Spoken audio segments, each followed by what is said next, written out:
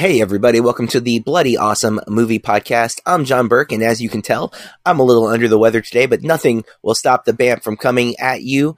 But coming from across the pond is the Kingsman to my statesman, Matt Hudson from whatIwatchtonight.co.uk. Matt, how are you this evening? I am doing very well, John. I seem to remember the last time that you were under the weather with a gravelly voice. I remember thinking this is Midnight Burke. You know, your midnight after midnight radio, you know, reading out some of those forlorn love letters or things like that. I don't know if I know you guys got that over there, sorry, but I kind of missed that when you'd put the radio on late at night and it would be, hey, this is DJ Burke. I've got a letter here from John. It's to the brown-haired lady on the number 68 bus today. If you're listening to this, call me. I remember hearing that kind of crap or like jilted lovers stories late at night and thinking, damn, I hope I don't become one of those. And, well, life will do that to you, my friend. But I'm doing well. I have a cup of tea, as I always do, John. Please tell me you have some tea to soothe your throat. I do. I'm drinking peppermint tea with a little bit of orange blossom honey over here, trying to make my throat soothe for this duration of the podcast, because we're here to talk about a movie that I know all of you are clamoring to hear our take on. It's Honk for Jesus, period, Save Your Soul. That is the full title of the movie. Yes. This was a very quiet release week. Not a whole lot of new content came out. There was Jaws and IMAX, which I'll talk about when we get to our media consumption. But otherwise, there wasn't a lot of new movies that came out this weekend. As we're kind of easing into September, September's going to start we're going to start seeing some stuff come out that we've been waiting on. But it is a kind of slow month to start.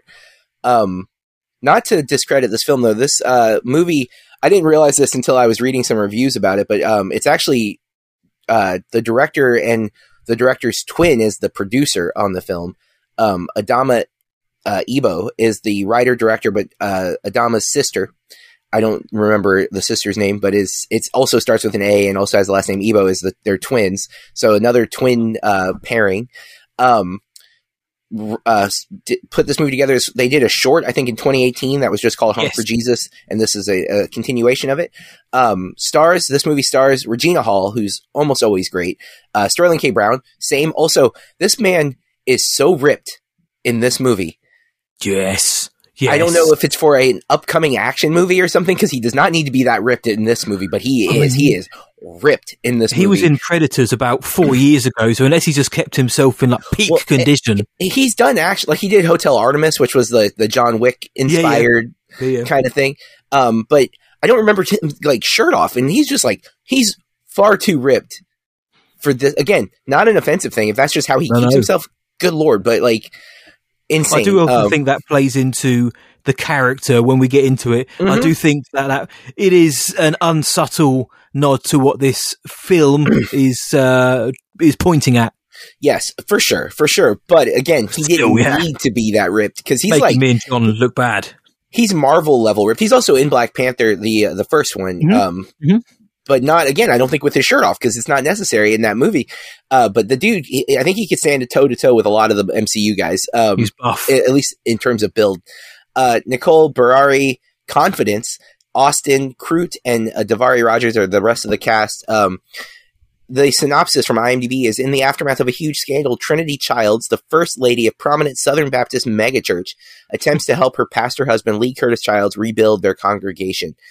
Last I checked, 74% Rotten Tomatoes critic score, but only a 23 audience score, 64 Metascore, 5.0 IMDb user score, and a 3.2 Letterboxd. And this is currently it's in theaters, and also in the States, it's on Peacock. Same here, Peacock in the UK as well. So I did go to the theater to see this. I actually took my wife, which I didn't think she was going to like it. And I was right. I think it actually upset her a little bit. That would be the 23% audience score coming out as well. For sure. So to me, to really grasp what this movie's getting at, it helps if you've seen two other films. One, last year's Eyes of Tammy Faye. Yes. Because it's another look at this type of megachurch and the kind of corruption that is embedded in this type of thing. Where you have people saying, I have all this wealth because God has bestowed it upon me. Now give me your money, which is a weird, juxtaposition when you have people in your congregation who are struggling to survive and you have helicopters and mansions and things of that nature. It is a weird dynamic at the very least, without getting into any kind of, religious beliefs or anything, just that you have so much and the people that you are preaching to have almost nothing. It seems like maybe you should not flaunt your wealth so extravagantly. Mm-hmm. That movie, so Eyes of Tammy Faye, I think helps to kind of give some context to this. But then there's a documentary. Matt, I'm not sure if you've ever have you ever heard of the documentary Wiener? I've heard of it because of its eye-catching title, but I haven't seen it. So it is about Anthony Weiner, who was a New York Senate congressman, mm-hmm. and he steps down because of a scandal. He accidentally and ironically, given his name, tweeted out a photo of his junk, but covered. My understanding, it was covered, like he was wearing his underwear, but it was like a close up of his junk. Mm-hmm. So, unfortunately, when your last name's Wiener, that you shared a picture of your wiener. He thought he was direct messaging it to someone, but he actually just tweeted it out. Good job. So, yeah, so he steps down and he hires a documentary film crew years later to document his comeback, because now he's going to run for mayor of New York City. And this is not a spoiler, but while filming the documentary about his comeback, another scandal involving him and women breaks out. Mm-hmm. So this documentary crew that was hired by him to show how great he is backfires, and they instead capture the fall of Anthony Weiner, like the complete and utter end. And so I think those two movies really encapsulate what this film is going for.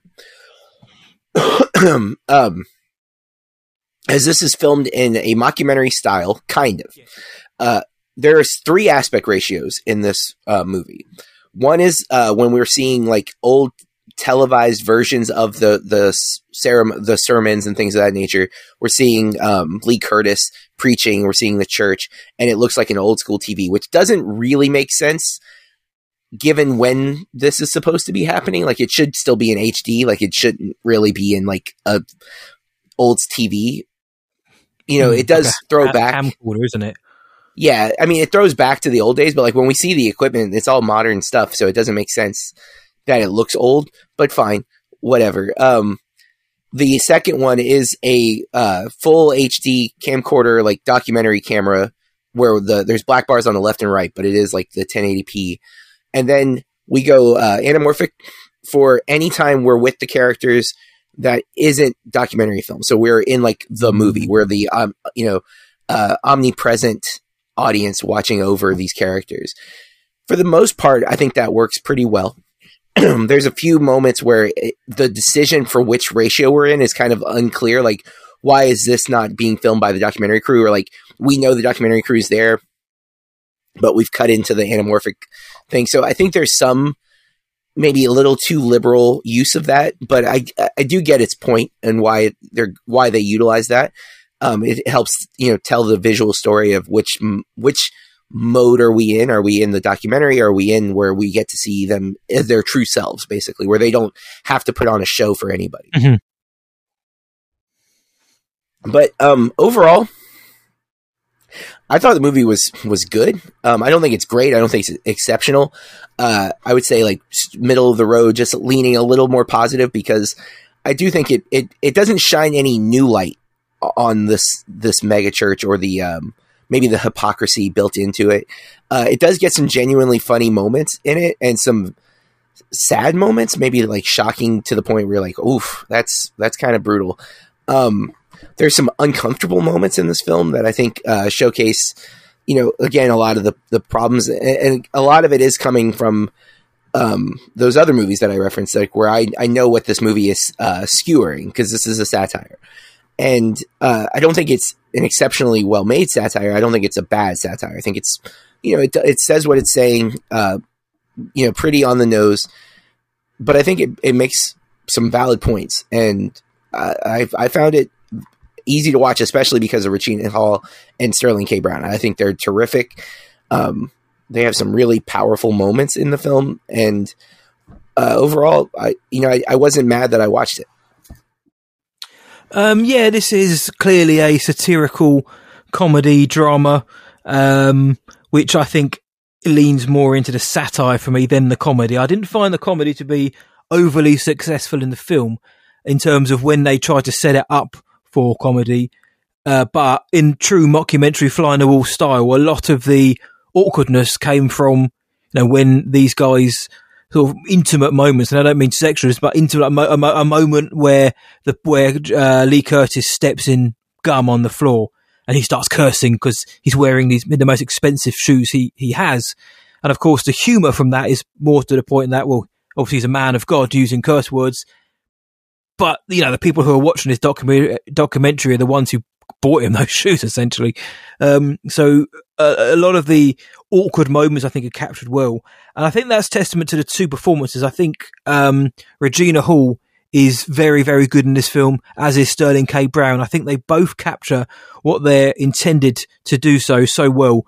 Regina Hall, she has to put up this front of strength, of loyalty to a husband who's going through a scandal which involves other women. But behind that is, there's the frailty, there's the vulnerability, which I think Regina Hall shows so very well as the film goes on. And Sterling K. Brown, though, I think he's also excellent as the pastor who, he is clear. He is a man who loves the adulation. He is a man who's using the name of God in order to bolster his bank account. There is no airs or graces to that. That yes, they put on the sermons and they're passionate about delivering the word because they know it's going to make them lots of money and they can buy expensive hats and shoes from it. But he's also really good as this very cocksure, very dismissive man who seemingly just doesn't seem to care about his wife's feelings or needs, and that is more apparent as the film goes on, especially, as you say, when we change to a more traditional style of filmmaking in the bedroom. But I think he's great, especially when he's challenged later on in the film, when he is challenged and he's still trying to stand up for his beliefs or what he is trying to put across, even in the face of such anger and adversity. I think both of them are excellent in this film. That wasn't something I was expecting going in. I thought it was going to be more of a comedic story where the performances maybe take second stage to the story, but I don't think the story is as cutting as it thinks it is, or as satirical as I think it is. I think something like The Eyes of Tammy Faye, whilst a lot longer, I think it gets to the heart of its problem. It gets to the crux in a better way, and it sheds more of a light on what they're trying to.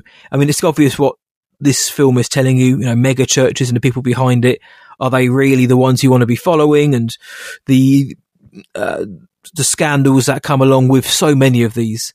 And yeah, I get that. I got that, but I just don't think it was as, deep as it thought it was going to be. It tries to be. And like you say, there are moments where the film goes deeper, but I find that more on a personal level with what the characters are going through rather than sheer disgust at what, how they're fleecing their congregation of money, because that is what they're doing. And I've got to say though, JP, when I heard the term mega church, I'm going to say it and I'm going to own up. I thought that is the most American thing I've ever heard. And I've got to confront John about this. But then I did some research and found out that the first ever mega church was formed in London, England. So I had to very quickly eat humble pie before I could say it. However, of course, it was they grew in the United States and then Australia, Africa as well. And now they're these kind of stadium-sized events, which are amazing and also terrifying at the same time. But so I think, the film does well. It excels in its performances. I think the characters capture every nuance that they're expected to. The actual shifting of formats, I wasn't as keen on. When we're in the bedroom and we're finding out about what they're like behind closed doors. For me, it removed a lot of the punch from the film, because had it just been that mockumentary feel, I think it would have been a lot more successful. I didn't need to know what's going on behind the closed doors where they couldn't have just told me. But I didn't dislike this film though, John. I think I'm exactly with you on this one. Sometimes we are, sometimes we're not, but I think I'm exactly with you on this, in that it's totally fine. I am leaning more into the positive because I wasn't bored. I was enjoying this, and actually, as it went on and things started to boil up a little bit more, I was really into this. I was watching it on Peacock, watching it at home, and I was really into this. But I just wanted a little bit more satire from this satirical comedy drama. But yeah, didn't dislike it. But I want to know from you, John. Obviously, you said this film has got a 23% audience score. Whether it's being review bombed by those who have seen it and who are, who take something from the message, or those who attend, or those of a particular faith. Maybe they don't agree with the film and are going to give it a lower score, or maybe the audience just doesn't like it. But your wife went to see it. What was her kind of major bugbears with the film, if you don't mind me asking? I think it was a lot of it. The the hypocrisy that's depicted. I think maybe the implications of. I don't think she likes the idea that someone in the position like that could be a liar. I think it upsets her. And again, we live in a place where like there's a lot of megachurches in general, even some that maybe wouldn't qualify as a megachurch because they're very localized, but they're still like big congregations, giant churches, like hundreds of people, not like 50 people, in a small church setting. It's like hundreds of people. Now it's on the internet, like especially after COVID, almost every church has an online thing.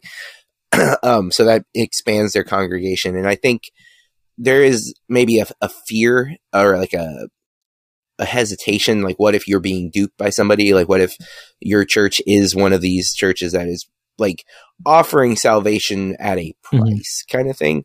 And, we have the big TV ones, like there's Joel Osteen. I'm going to forget several of them right now, but who have had these accusations levied at them in the past, And I actually forget the name of the pastor from Eyes of Tammy Faye that Andrew Garfield plays.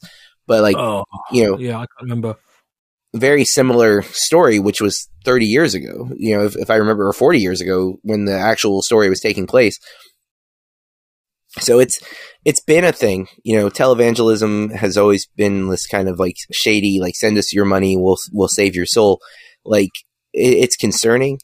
So I think stuff like that just bugs her. And I think, the catch is with all of these types of things is the person who is giving you the information is, if they're sitting here saying, I have all the money, but God wants me to have all the money, so we have to embrace it.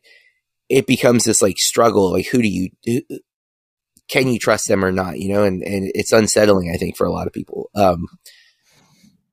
You want to believe the people who are in these positions are noble and are doing it for the right reasons. And when it's put that maybe they're not, it might make you question a lot of stuff. So I think that's partly what we're seeing. It also, I do think some people maybe went into this thinking it was going to be more of a straight up comedy. It's not a straight up comedy. Like you said, it's a comedy in the sense that it's a satire and it's poking fun at some things. Some of the and they're charming in their personalities. There's moments of like natural humor when he's like showing off all his clothes and he's like, I don't remember this Prada, he's got like this insane closet. Like, it's hard not to laugh at his presentation because he seems, oblivious how he's coming across. Like, you realize that you seem horrible. You don't like, especially in the scenes where like he's talking to the guy. It's not really a spoiler, but he's talking to a former member of the congregation. Guys tell him how much he meant to him.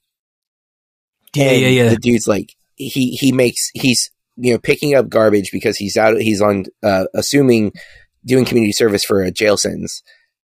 And here this guy is with all these suits and all these clothes. And again, it's like, it's a good example of like, your congregation has nothing and you have all of this.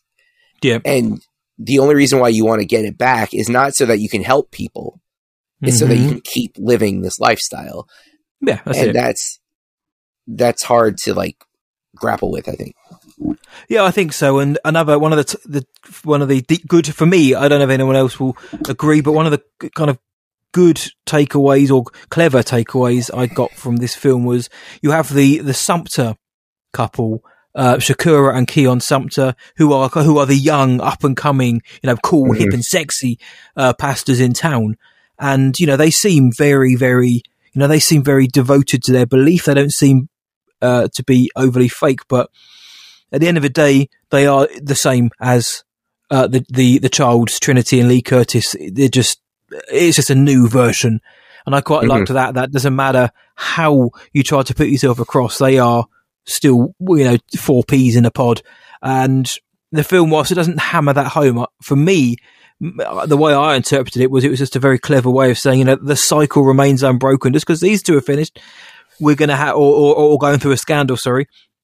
Here's the new kids on the block who will, who may end up falling to the victim to the same problems, but they're still there to take your money with their beaming white teeth and praise for the Lord, which we're not entirely sure how genuine it is. But we're not doing a spoiler episode this week, guys, because there isn't an awful lot to spoil in said film, given its format of mockumentary. That said, we're not necessarily going to say what happens at the ending, but I do want to ask John, what would you think? How did you think about the way this film ended with the? Because there's a moment in this where the Childs and the Sumters meet up to discuss something regarding their Easter Sunday plans, and then at the end there is the kind of ambiguity of, was a decision made by one of the couples done for the right reasons, or was it done out of potential spite? And then, of course, the fallout with Trinity and Lee Curtis. How do you feel that was played out before we wrap up? I mean, I liked it. I thought I have my interpretation of it. I do think it was intentional. I don't think it was a coincidence. Yeah, same here. Yeah. But they're really good at selling their humbleness and like their kindness. You know what I'm saying? Like the married couple, the Sumters or whatever. And I thought the end was very reminiscent of Wiener as well. There's a moment in Wiener that I feel like early on when Child says that he hired this film crew to like get his comeback. I'm like, oh wow, this is Wiener. This is what Wiener did. And then the end, there's a part where the director of the documentary speaks, and we had not heard her for most of it. And that is very reminiscent of Wiener as well. So I thought a lot of it just played out exactly how I kind of think it should have played out. But yeah, I think it works. I'm the same. I think the decision that was taken was highly intentional, but covered up in, as we mentioned, masked with the smiles and kind of faux humbleness. And I think the film ended in the way it needed to end. I think any other ending could possibly have been disingenuous for the couple, for them individually, and also just given what the mockumentary was about in the first place. But I enjoyed this for the most part, JB. It's not gonna threaten my top 10 or 20 list of the year, but I enjoyed it whilst it was on. Yeah, same. So that's our review of Honk for Jesus, period, Save Your Soul. Very rare to have a movie title that has a period in the middle of it, but right. That's the movie. Let's move on to Chopped Headlines. These are pop culture or movie news that caught our attention. Matt, what is your headline for the week? I have eschewed the obvious headline because I spoke about the Don't Worry Darling drama last week, and it seems that, Spitgate seems to have been cleared up, and it turns out Harry probably didn't spit on Chris Pine, even though it looks an awful lot like he might have done. At the end of the day, I will see the film in 10 days' time, and that's all I really care about at the minute is the film any good? All the hoopla surrounding it. Whilst it's interesting in a microcosm, I don't really care, to be honest. I just want to see hopefully a good film. But my story then, JB, it comes from Entertainment Weekly by Devon Coggan, and also via social media, everybody's favourite social media, Twitter. And the headline is, the original Lord of the Rings hobbits show support for the Rings of Power cast after racist attacks. Subheading, Frodo, Sam, Merry and Pippin know how to defeat cave trolls and internet trolls, which I thought that was quite clever. John, it's getting quite boring now. I'm talking about not really caring about the hoopla surrounding Don't Worry Darling. For me, that is kind of driven from a place of ego for most of it. this headline is just driven from a place of despair, really, that whether it's a Marvel property, a DC property, a Star Wars property, or now a Middle-earth property, every new release is met by these half-wits who cannot fathom the idea that outside of their walls there are things that aren't white, people or races that aren't white, and they don't like that because it's woke and it's agenda pushing and all these other crappy buzzwords, which these people don't realise the irony of what they're saying and how they're saying it. But ever since the Rings of Power debuted on Amazon Prime Video within the last week or so, of course, the now sadly inevitable barrage of racist abuse has come, and backlash. Fans who aren't happy with the diverse casting about fantasy elves, trolls, wizards set in a place that doesn't exist, and magical rings. But now, in a wonderful turn of events, Elijah Wood, Sean Astin, Billy Boyd, Dominic Monaghan, the original Hobbits from the first three films at least, the classic trilogy, have shared photos on social media to stand up for diversity in Middle-earth. And Elijah Wood, Billy Boyd, and Dominic Monaghan, they were there in person, and they wore T-shirts with human hobbits and elfies in a variety of skin tones with the phrase, "You are all welcome here" in Elvish. And Sean Astin, he had a baseball hat with the same message on. And I thought this was a wonderful show of solidarity. I really hate having to even bring it up, but you can't let these idiots, small-minded bigots and idiots and racists win. And I'm so glad people who have these platforms come out and say, screw those guys. You guys are all welcome here. Why? Because this is how it is. This is the world we live in, and it's great because of it. As for the loud minority, screw them. And there's obviously other properties and franchises and people of power have come out and said similar things, but it all stems from this small-minded brigade against diversity. And look, if you don't like the show, fine. It's the same as people who don't like The Last Jedi or who don't like She-Hulk or something. They don't like it because you just don't, it's not vibing with you. Then that's a different story. This isn't about that.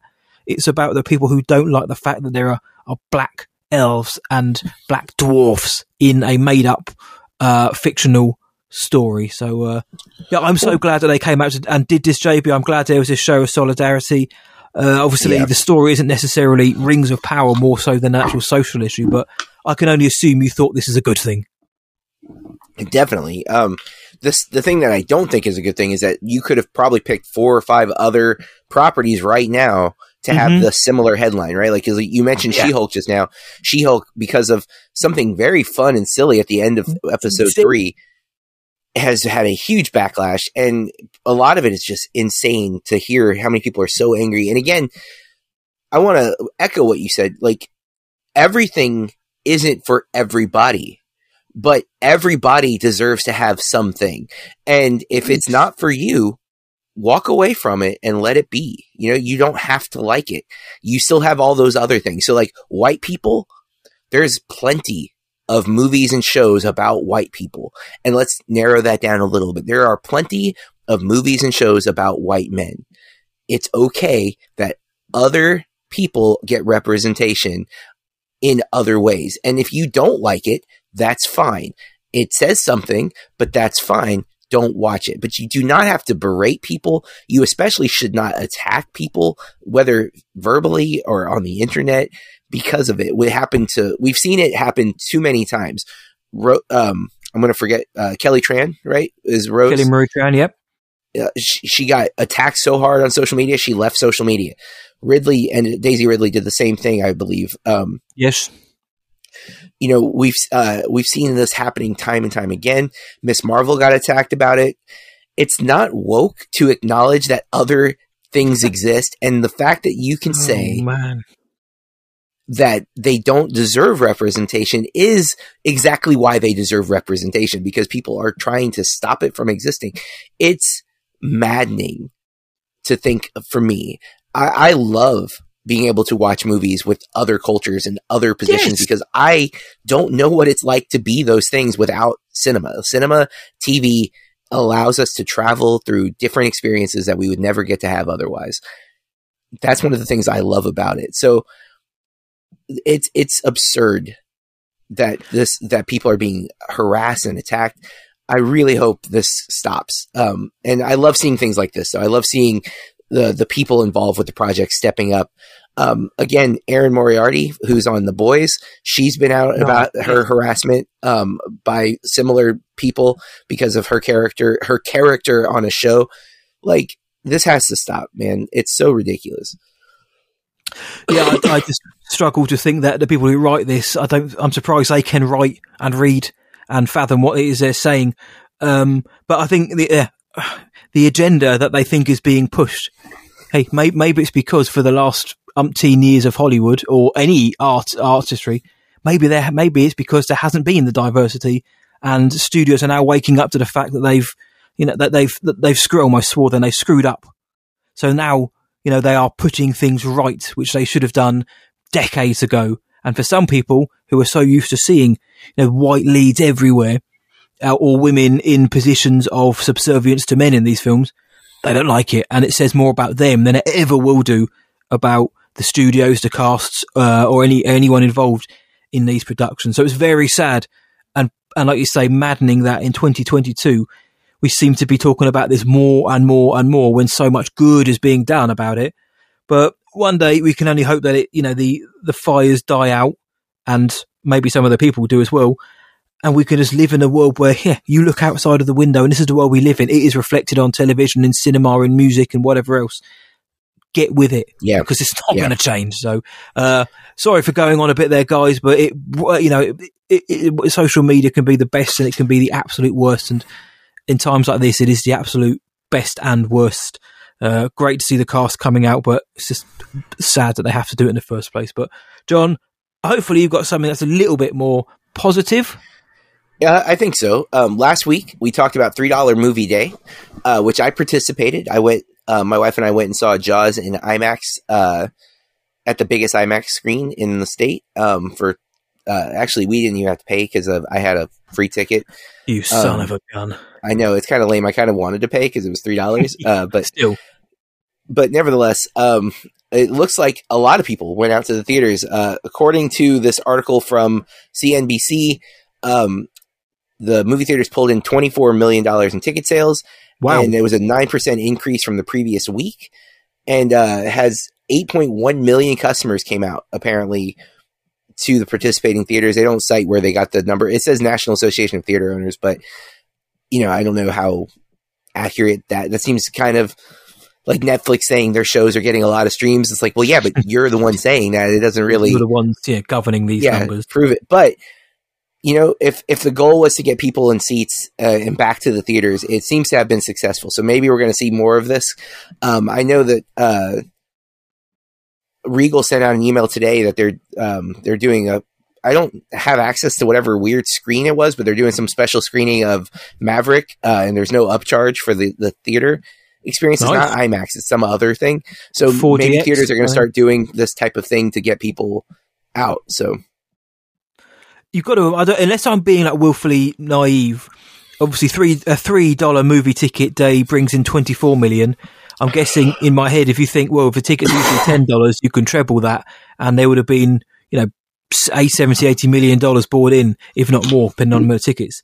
That's a hell of an achievement. And look, I know what fuels the rise in ticket prices. I understand, but I would love this to be a little wake-up call for the cinema chains to think, maybe it's not the lack of films as to why people aren't coming. Maybe it's because they got to pay quite a lot just to get in and watch it. And for us film lovers will do that, but there will always be those who will be more hesitant because there's the question of, what happens if I don't like this film? I mean, it's the same as if you go to a sporting event. What if I drop $40 on the NHL game around the corner and my team loses? Is that worth it in the end? Well, it might be if you get a good game. Same as theatre tickets. People, if you're dropping £15 or $15 on a film which you're going to see because you're kind of half interested, and it ends up being awful, is that a waste of money compared to whether if you'd spent $5? Maybe more people would be willing to try these films out. I don't know. It seems to me that lowering the prices, funnily enough, has brought more people in, which can only be a good thing. I'd love, like you say, John, if it doesn't become the norm, I would love there to be more days like this, even if it's not, National Cinema Day. They just bring it down to like, let's have a $5 day or something, or even if it's just for standard screenings of films, not IMAX or 3D. I think there are ways to get more people into the theatre without necessarily dropping prices permanently, and this shows it, man. Yeah, and actually, Regal here, I don't know if it's all Regals, but our Regal on Tuesdays has $5 movie nights, but it's a Tuesday. It's not always a good night for people to go to the movies, so that's like, maybe make that like Sunday afternoon, like 1 to 5. Matinee prices used to be a bigger discount than they are now. Like, things like that would be huge. And again, it's cost to, don't lower the popcorn, keep the popcorn expensive, fine. Most of us will still buy the popcorn, but if it's cheaper to get in, we're more likely to buy the popcorn. Yeah, you've got more money in your pocket to do so.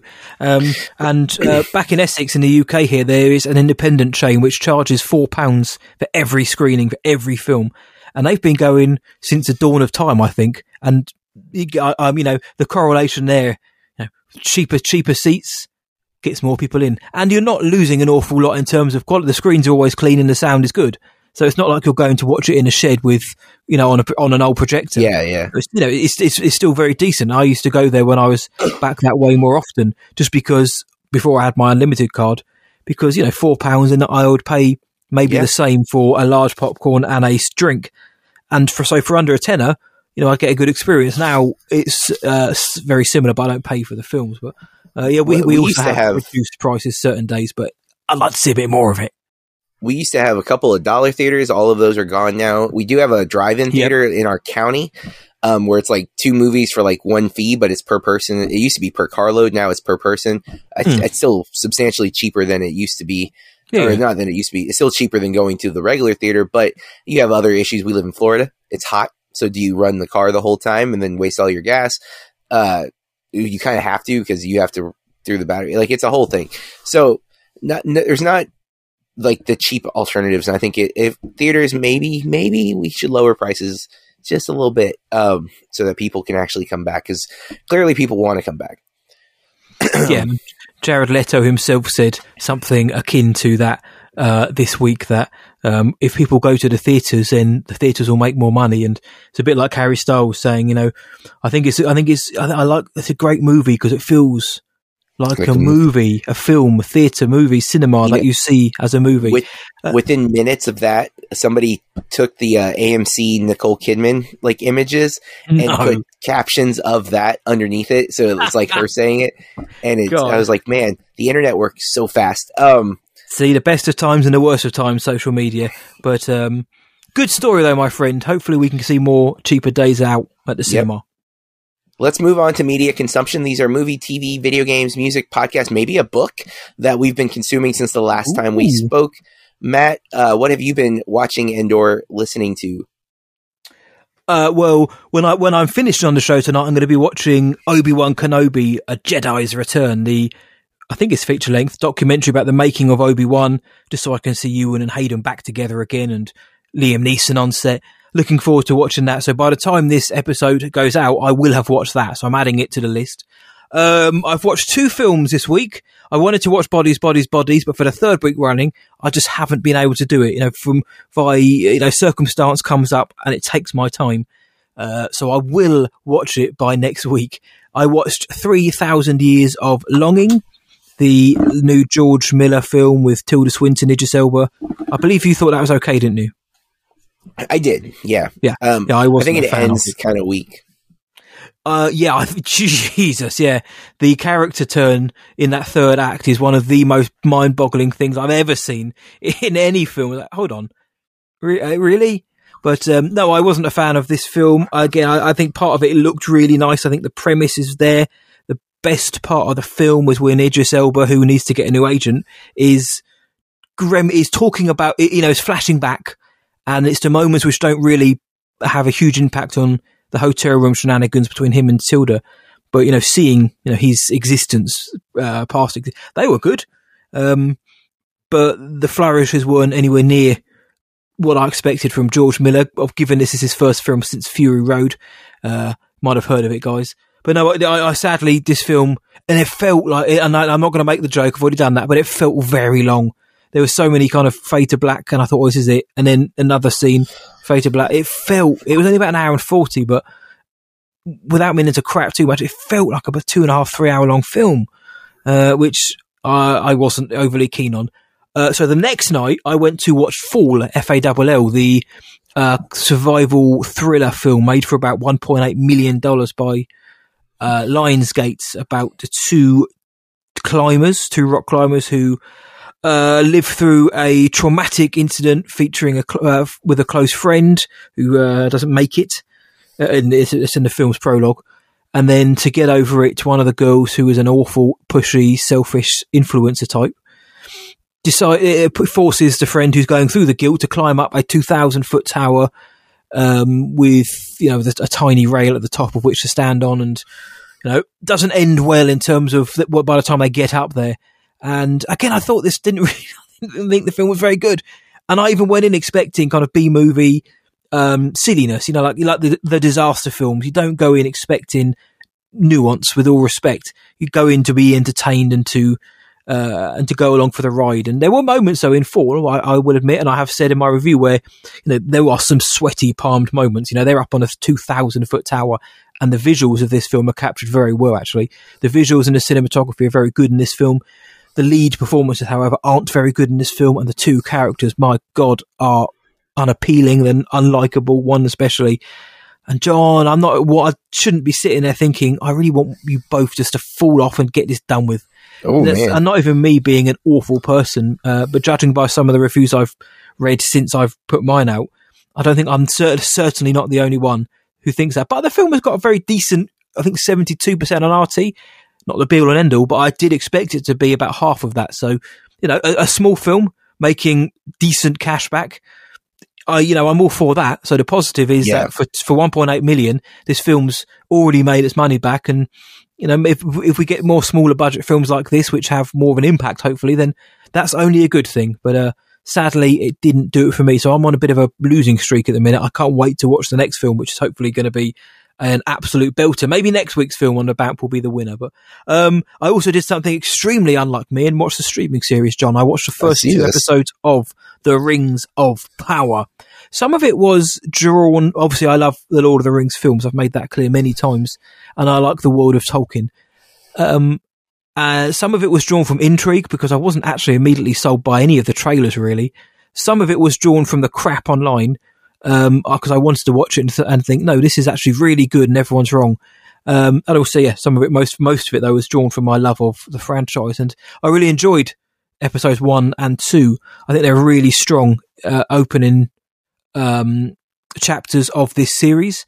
A few issues aside, for I think certain scenes in this, or moments with certainly the Harfoots, feel a bit like a kind of a BBC original series, or even like a kids series. The way it's shot, the way, I don't know, like some of the costume design and even like the composition of the performers on screen, it felt a bit staged, like stage show, like theatre. And that didn't grab me. It didn't feel as theatrical. But for the most part, the rest of it I really enjoy. I think the performances are really good. Morfydd Clark, who was so good in Saint Maud, is really good as Galadriel. Ismael Cruz Cordova is very good as well. Enjoying it so far, John. I hope that the subsequent episodes are as good.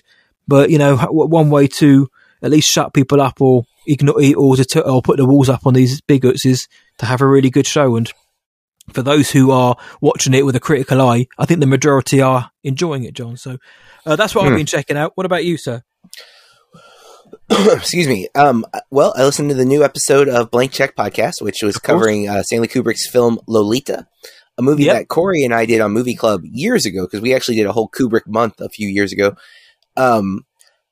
A good episode, a very difficult movie to talk about, because it's bad at points, it's weird at many points, and obviously the subject matter is inherently odd, especially given the censorship board of the time wouldn't let it be what it was supposed to be.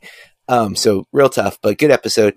I listened to audiobook of Women Talking, which is going to be a feature film coming out in December. Really great book, or at least audiobook. I can't wait for the movie. it actually pairs really well with Honk for Jesus, just as a like people in power gatekeeping in a lot of ways and gaslighting in other ways, and the horrors that can happen in those situations, based on a true story. So very tough book, but very, very well written. Can't wait to see Ben Whishaw as August. I think he's going to be perfect casting. Excuse me. You're getting through it. You're doing it so well. You're surviving. I am trying. Next week, we're going to be talking about this movie, so I won't say much, but I have watched Pinocchio. Robert Zemeckis' very quiet, by the way. They're not advertising it as Robert Zemeckis' Pinocchio. They're not. And that maybe is a sign, maybe not. But we'll talk about that next week. I have seen Confess Fletch, the John Hamm. It's not really a reboot. It's kind of like a continuation. But can't say anything about it yet until next week. So look for my review on BurkeReviews.com. I saw Jaws in IMAX. It's fantastic seeing it in IMAX. I love that movie. I actually did notice things that, as many times as I've seen it, I noticed things that I'm like, did they add this? I don't remember. Like, it's all early stuff and it's inconsequential stuff, but I'm like, I don't remember seeing him drive this long. Like, I don't remember it being that in the original movie. Have I just blanked it out, or did they add stuff for the IMAX? But watching Quint give his monologue on that screen was well worth the trip. It's probably why I'm sick, but nevertheless. Or because of how good the monologue was, or because of the trip? Yes. The monologue was so good, I instantly got COVID. I don't know if I have COVID or not, listeners. I probably do. Realistically, that seems to be the only illness left. God damn it. I'm working my way through Hitchcock, the movies that are lesser known. So I caught The Lady Vanishes. Very, very good movie. I like this movie a whole lot. Yes. It is on HBO Max. Highly recommend. I also have it. I bought the Criterion Blu-ray for that one. And then I got on a Kelly Reichardt kick. I realized I hadn't seen any of her movies except for First Cow from 2020 or 2019. I didn't see it till 2020, but it's officially a 2019 movie. So I've just been watching all of her movies. They're on like various streaming services, so I haven't had to pay for anything. But I've watched Old Joy, Night Moves, River of Grass, Meek's Cutoff, and Wendy and Lucy. I have one movie left that's available, which is Certain Women. And then she has a movie out this year, but it's not out yet. They debuted at Cannes, and now we're just kind of waiting for it to drop sometime this year. But I like her movies. They are very quiet and contemplative. I was so shocked to watch Meek's Cutoff and find that she put in a 4:3 aspect ratio, because she has the vistas, the wide vistas that you expect with the Western, but then cuts them off so you can't see them in the full screen. And it was a really interesting choice. I'd like to, I haven't taken the time to read any articles or not yet, but I'm curious what her rationale was for doing that. I've seen Wendy and Lucy, believe it or not, a long time ago, and it's the one of Michelle Williams, I think it is anyway. But I thought that was good. I like that one. I haven't seen First Cow, though. I never actually ever got around to watching that, despite really wanting to. It's good. I've liked all of her movies. Night Moves is the least like her. And shout out to Griffin Newman from Blank Check, because he shows up at the end of the movie as like a kind of innocuous role. But I'm watching the movie, I'm like, is that Griffin? And it sure was. I was like, oh, cool. I mean, he's an actor, so it's not surprising to see him and stuff. But like, I didn't know when I was watching it that he was going to be in it. I was just like, oh. And it's like, it's 2010 or 2013, I think. So I was like, oh, snap, there he is. But then, because I've been sick and I've been home, I've also been watching some TV, which I don't usually do. But I've watched both episode 3 and 4 of She-Hulk. I'm enjoying the series. I think it's funny and silly, and I like it.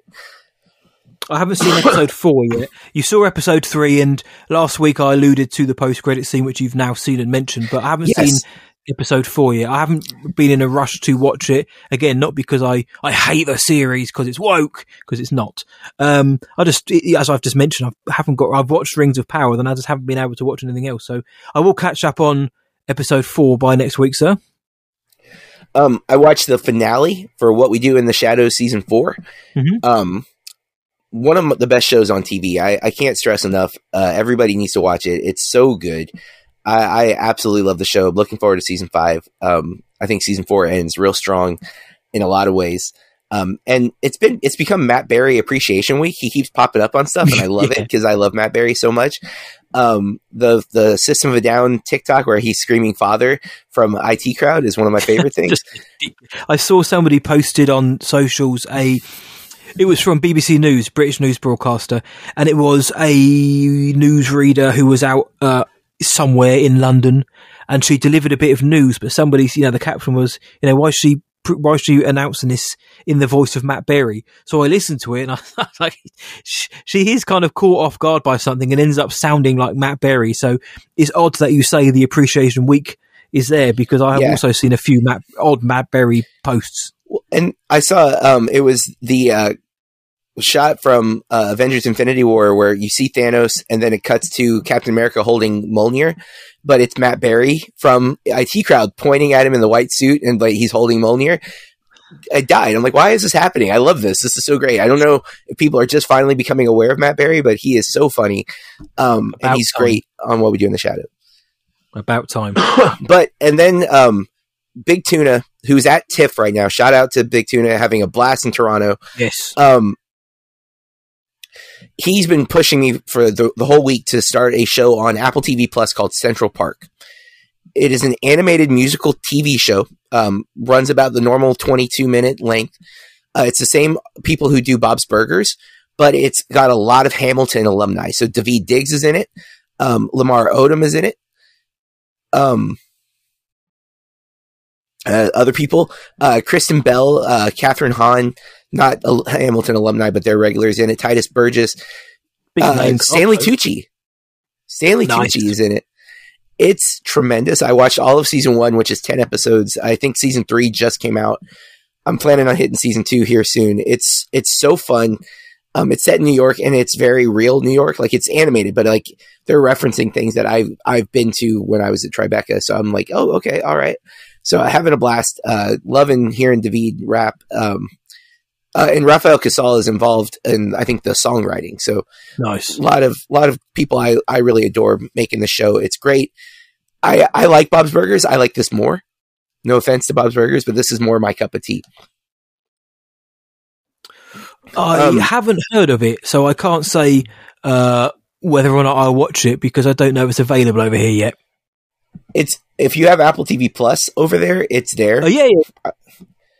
But that's the problem, is that I don't think a lot of people have Apple TV Plus because they only have original content, right? Like, you don't get other stuff. Like HBO Max, you get their original content, but then you have this catalog of movies. Yes. Netflix, same. Apple TV doesn't do that, and I think that's what's hurting them as a streaming service. To be fair, though, they are cheaper than almost all the other streaming services. I think they're only $5 a month. And they're more willing to give samples away. Yes. I think it's more. I think we mentioned it before. It feels a bit more prestige at times because of that. Again, of course, it all comes down to the content they've got, and if it's no good, then you could be as prestige or offer what you want. You've obviously got to back that up. But yeah, we have Apple TV Plus over here, my friend. So which I know because Ted Lasso sounds good. Yes. I actually got it because of Ted Lasso and your recommendation for that series, my friend. But yep. So, listeners, if you watch Ted Lasso when season 3 drops, make sure you cram Central Park into your month subscription. So, John has, but Burke has spoken. And before we finish off on this section, John, I was meant to mention it earlier up top. Yeah. Summer movie wager. Remember, guys, we had Big Tuna, Sean Bowman himself, who is living the good life in TIFF at the minute. He came on, with the usual Floridian swagger, like John. They said they were going to take down this English guy and win, knock me down a few pegs or two. And over the summer, to be fair, actually, over the summer, as we watched the domestic box office grosses come in, John and myself were slightly worried and ruining the fact that we put Top Gun Maverick below Jurassic World, Doctor Strange, and quite a few other films as well. But John, can you please announce the winner of the Summer Movie Wager 2022 in terms of our group? Matt won by 1 point. Listen, John. Listen. I'm going to say on the day where the world lost Her Majesty Queen Elizabeth II. Very sad news. Whether you're a fan of the rules or not, it's very sad news. On this day, I am taking this victory, and I'm going to run with it. I'm going to do it for the country. I'm going to give us a little bit of good news. I did it, guys. John and Sean, they couldn't stand up to my power, my ferocity with my 1-point victory. Thanks, guys. Thanks, everyone. Now, the winner gets to pick a movie for the others to watch. Now, I was going to pick, because I thought I was going to win for a second there. See? With the Brendan Fraser renaissance happening, right? Yep. Yes. I was going to make us watch Encino Man, because that's where it all starts. The Brendonaissance. I haven't thought of the film to watch yet. I'm going to say that right now, but it's coming. It's coming.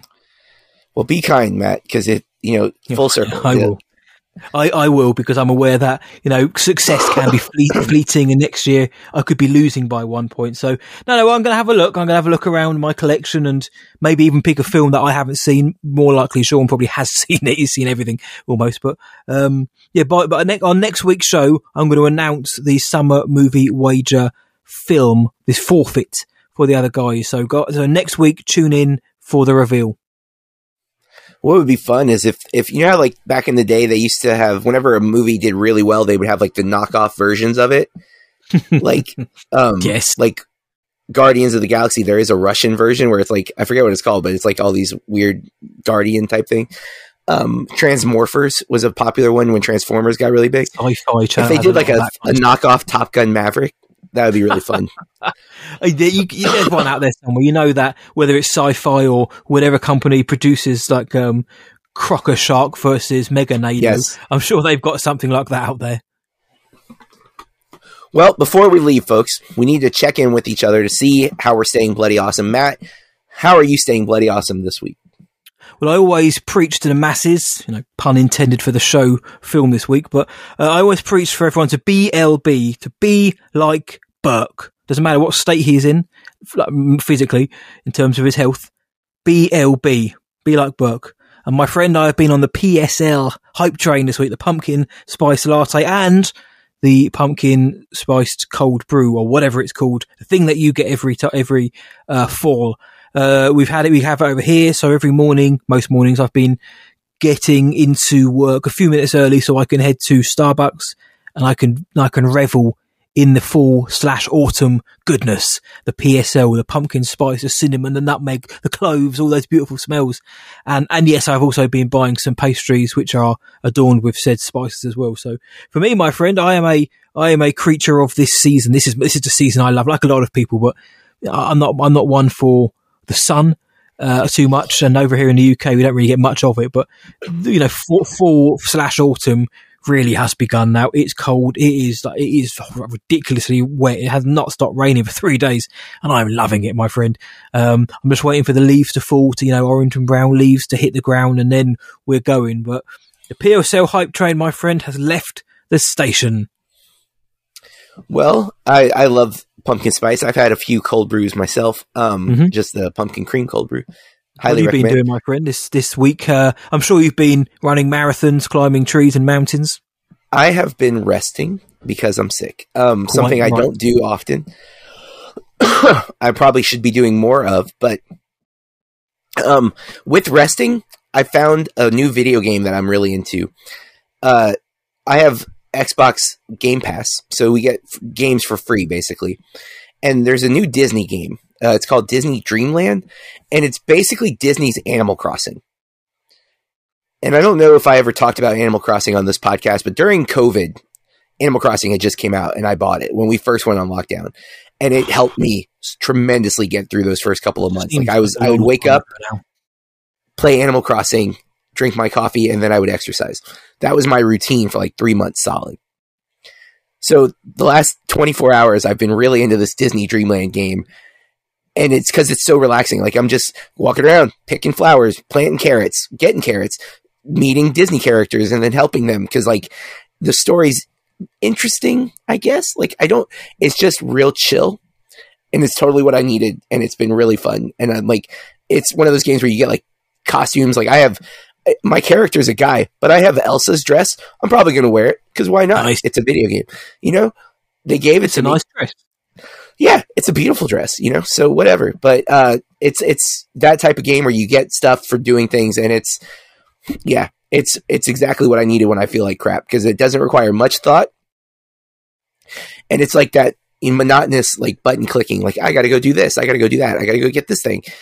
And I just fall into that. Had a blast. Like, I played for way too many hours today, unaware that I was like, it had been that many hours. I was like, oh, I should probably do something else. But that's what I've been doing. I've been resting and playing Disney's Dreamland. My friend, when you're unwell, that sounds like the perfect thing to be able to do. Shame you can't get the Deliveroo or Uber Eats or whatever to bring you over the pumpkin cold brew, but I'm half tempted now transatlantically to do that tomorrow. As for the lockdown, I've been talking to people today at work about that, genuinely, about like, how crazy the whole thing. I'm not going to get into it, but how crazy the idea of the lockdown was. And obviously we've mentioned ad nauseum. We did the Bampocalypse, which are kind of like a microcosm of time now, but like you say, just to hear you saying, then, you know, I was playing it during the first lockdown. It does feel like such a long time ago now, and it does. Jesus, but as soon as you said, I got like a pang of nostalgia, not even in a good way, of just remembering that. And so, yeah, man, I remember we had to kind of fight to find something to watch, something to do, and keep our minds and bodies intact. But I'm glad to hear though you've got something keeping you busy, my friend, in your rest. Thank you, sir. I am getting worse as we sit here. Let's wrap up. I did give John the option of chilling out this week, but he said no. The BAMP guys deserve his voice, and I'm sure you will appreciate it. We'll be back next week to talk Robert Zemeckis' Disney's live action, quote unquote live action, Pinocchio. There's like one real person in the movie.